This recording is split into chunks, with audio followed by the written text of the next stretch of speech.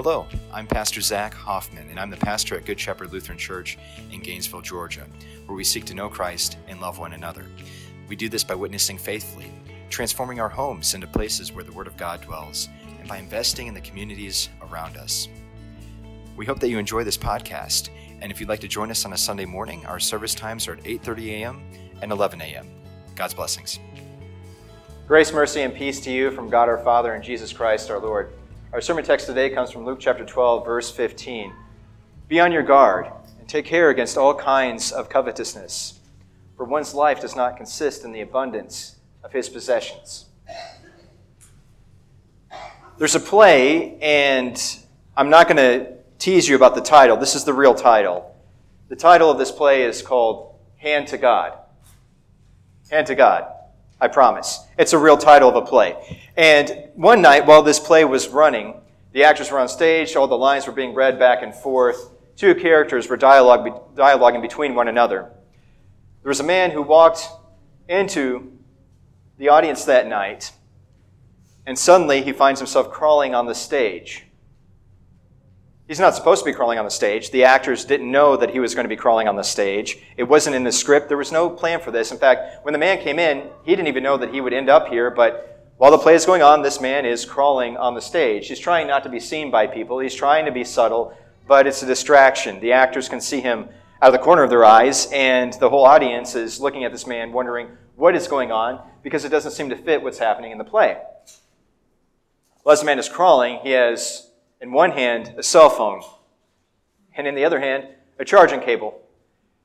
You see, while he's in the play, or while he's watching the play, his phone had died, and he spotted on the set an outlet that wasn't being used by anybody.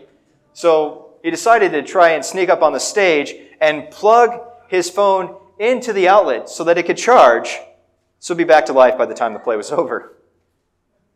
Unfortunately for him, it wasn't a real outlet. It was just a part of the set. And so the man continued to hold on to a dead phone as he was kicked out of the play. Our possessions can interrupt our discipleship of Jesus.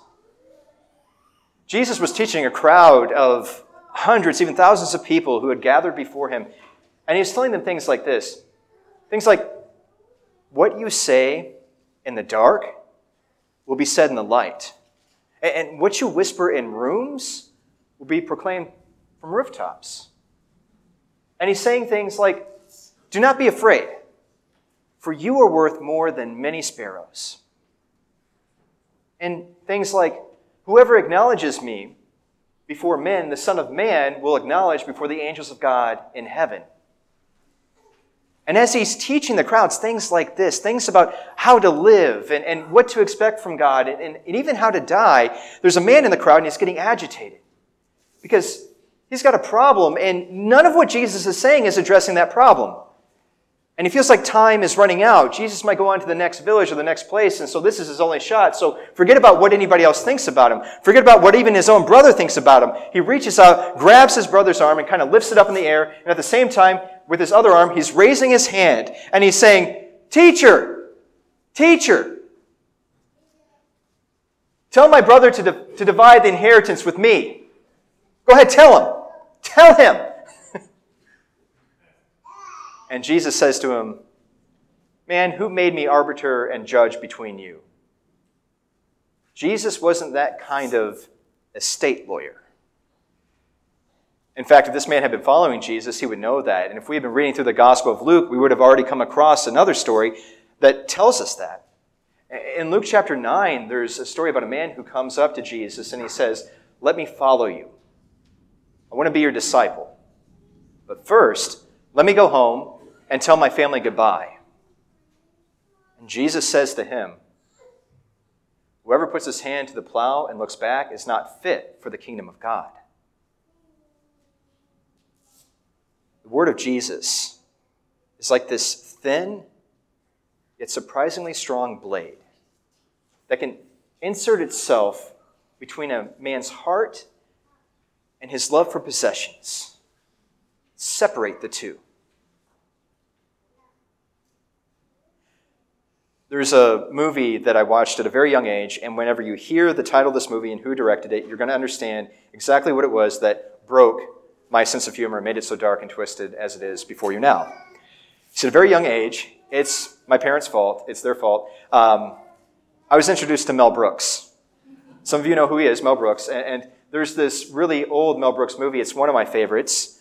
The other favorite that I have, I can't really quote from, Blazing Saddles, but there's another one, Young Frankenstein. It's an old black and white movie. And I remember the opening scene to this movie. There's a man who sneaks into a crypt, and there in the middle of the crypt is a coffin. The coffin, of course, is covered with a lid, but the thief removes the lid off of that coffin, and inside of the coffin is a mostly decayed corpse, almost a skeleton-like person laying there in the coffin. But the skeleton is clutching something. He's clutching a box, and he's holding it to his chest, like this. The thief comes in, and he wants that box. So he reaches into the coffin, and he pulls on the box. And the corpse pulls down on the box. And he lifts it up again, and the corpse pulls down again. He lifts it up again, and the corpse pulls down again on the box. The corpse doesn't want to let go. And the scene is funny, and it's ridiculous for obvious reasons, right? I mean, it's ridiculous because why would a corpse be holding on to something? And even if it was holding on to something, why would a corpse have enough strength to pull it back? And lastly, what good are possessions in dead hands? Are your possessions in living hands?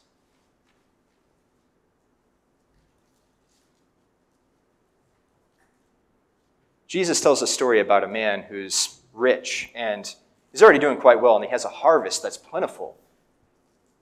And so he says to himself, you know what?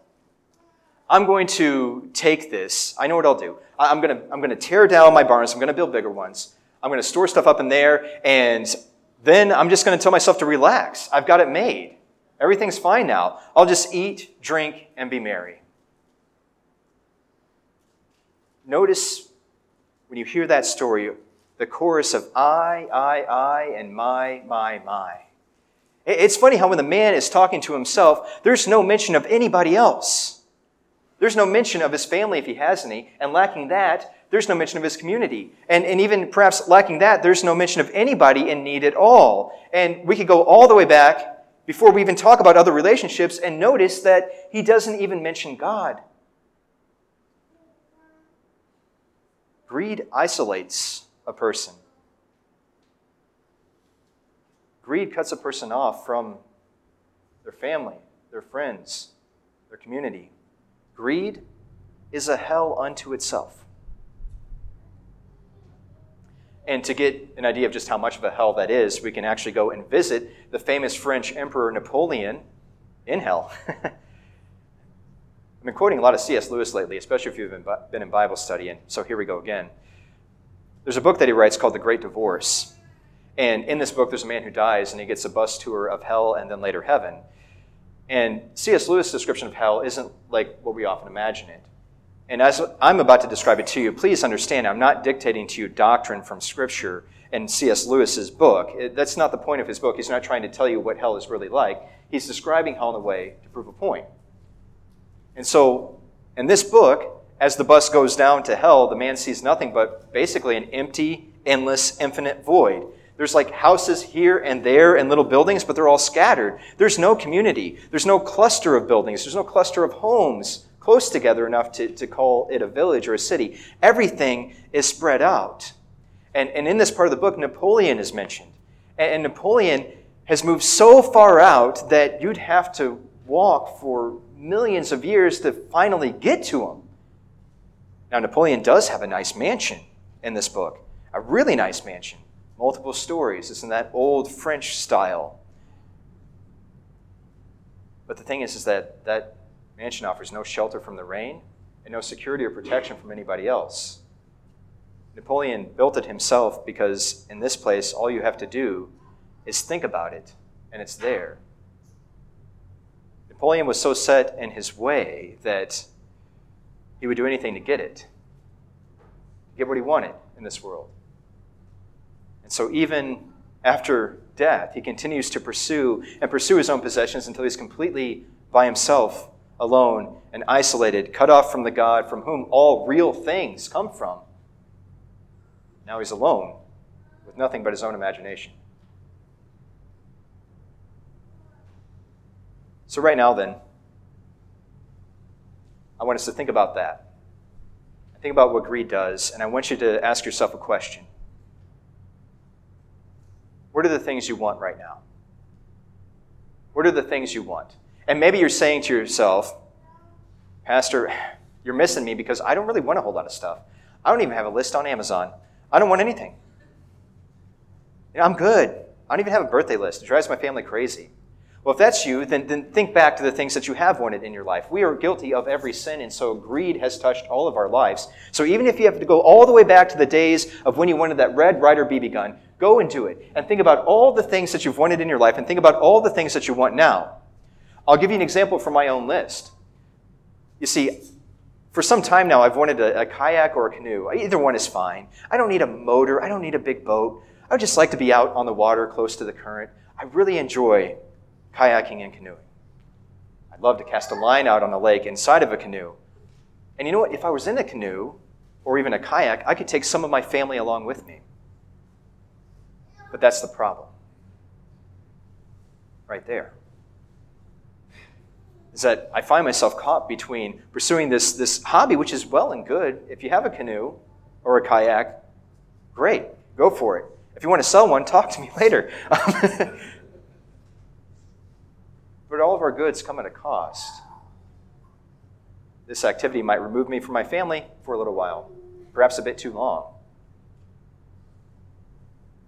And if you had all the possessions that you wanted on your list, you had everything that you've ever wanted, all of a sudden, right now, what time would you have left for the people in your life? What time would you have left for anything else but for taking care of and enjoying those things that you have? And it happens in relationships too. Greed can exist there as well, and greed can isolate in relationships.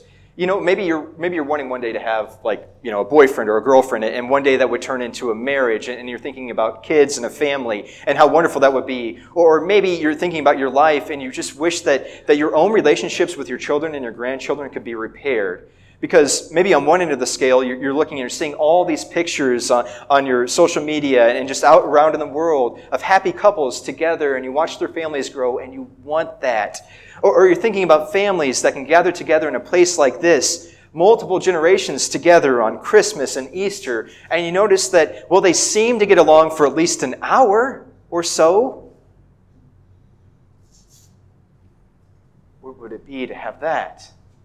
And all of these relationships are good. We are created to be in community. We are created to desire communication, connection, conversation.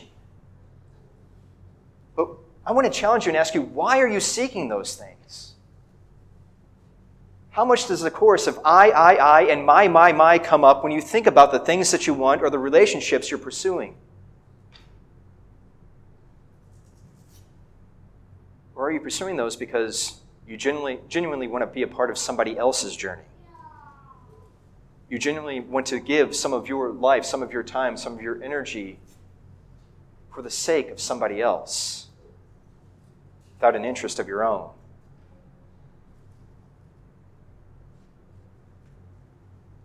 At one point, hopefully we all get there. Jesus teaches us that this false hope of putting life in our possessions will fail us in the end, because in the end, those possessions will not be able to put life back into us. You fool. Jesus says this word, and it's a rare word for him. After he finishes this story, or as he closes this story, he says that, fool, to this rich man who has built up everything, who had this harvest, and is thinking about retiring, God says, fool, this very night, your life is going to be taken from you.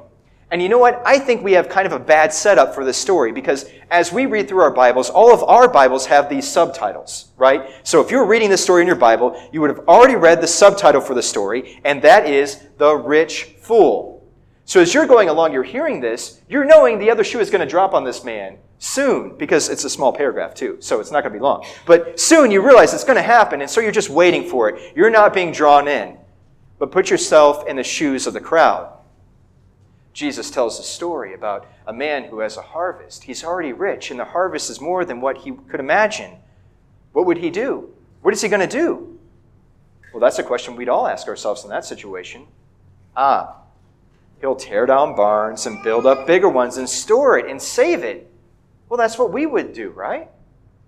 Right? I mean, that makes sense. You come across a windfall, you don't blow it. I mean, we're not like some person who asks for his father's inheritance and then spends it on wild living and has to come crawling back to his dad. Oddly specific Bible reference there. But anyhow, so we're not like that. We would save it. I mean, who knows? Maybe there's a bad harvest next year. That's wise and smart. And who isn't working so that they can finally just put their feet up in the end? And who isn't a little bit terrified by the fact that they may not happen for them? Does this make sense? You fool. This very night your life will be demanded of you. I have to think in some way, this is theory, but as the man who interrupted Jesus is hearing him tell this story, I wonder if he isn't seeing the story of his own father's life playing out in front of him. He asked Jesus to divide the inheritance between him and his brother, right? That means that his dad has died. Okay? So it also means that his dad did not seem to leave much of a plan behind, which might also tell us that his dad really wasn't thinking too much about other people as he was amassing and collecting his own possessions and wealth. Perhaps this man who's asking Jesus to intervene in his life for the sake of a few possessions did so because his dad left a mess behind for him. Thanks be to God, then, that you have a Father that is completely different from that. You have a Father that is not careless with his creation. He's not careless with the things of this world. He knows exactly what you need and gives it, and even gives a little bit more. Thanks be to God, then, that when we recognize this, then we find abundance. We discover our generosity, and we turn and we praise the God from whom all blessings flow. There's a social worker named Florence, and she works in an Appalachian region. She works with a family that has this rundown house right on the edge of the woods. And one day, this family that's barely scraping by, the father manages to shoot a bear that has come onto their property. And he butchers the bear. And they scrape together all the jars that they have. They even trade a few of their possessions to get more jars so that they can can all this bear meat. This family will now have protein even in the midst of the deepest winter. They're going to have what they need to eat. It's a tremendous blessing because that food might not have come from anywhere else. And so when Florence, the social worker, visits this family and hears about the story of how the father shot the bear and butchered it, the father is standing there and he takes a can of bear meat in his hand and he extends it out to her and he says, "Take some." Florence, she's got a full-time job. She's fine. She can't take that meat from him. And she says so. And he says, "No." And he shakes it in his hand and says, "Here, take it." She says again, "I can't." And he looks at her and he says, "Look, just because we ain't got much doesn't mean we're poor." What's the difference? He explains, well, even when you don't have enough and you're still willing to give some, then you're not poor. But if you have enough or even more than enough, and you can't give anything away, then you're poor. Jesus came in poverty. I mean, he had no place to lay his head. As he tells us, foxes have their holes and birds of the air have their nests, but the Son of Man has no place to rest, no place to sleep. This Son of Man had to depend upon what was inside of a young man's lunchbox when there were 5,000 people who were hungry. He didn't have that food in his pocket when he fed the 5,000. It came to him from a boy who offered him 5 loaves and 2 fish. And you know what? There was one time he was pressed to pay taxes, and he didn't have it on him. And it took a miracle for him to pay those taxes. He asked for somebody to bring a fish out of the water, and there was a coin in the fish's mouth. When you're Jesus, things are easier that way.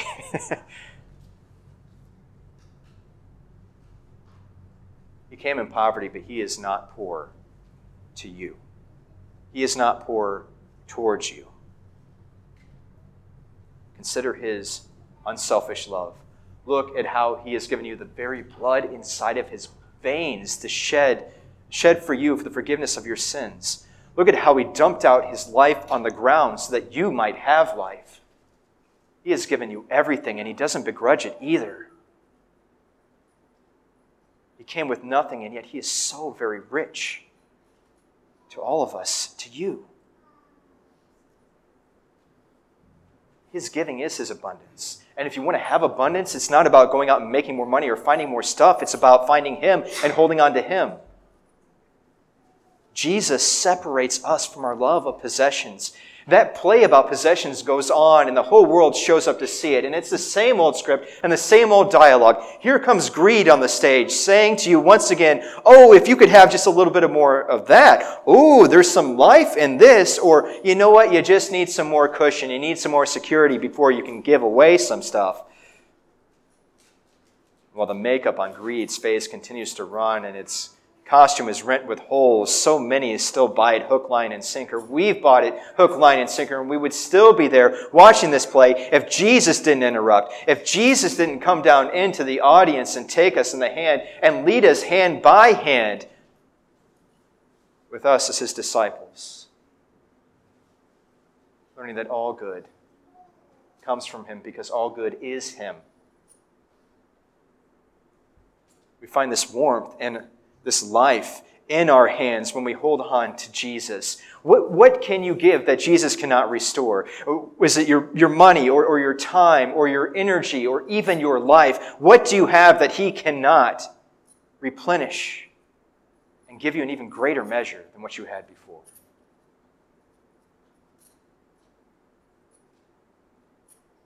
Come and learn from him. Look out to those in your world who are in need and give to them with living hands.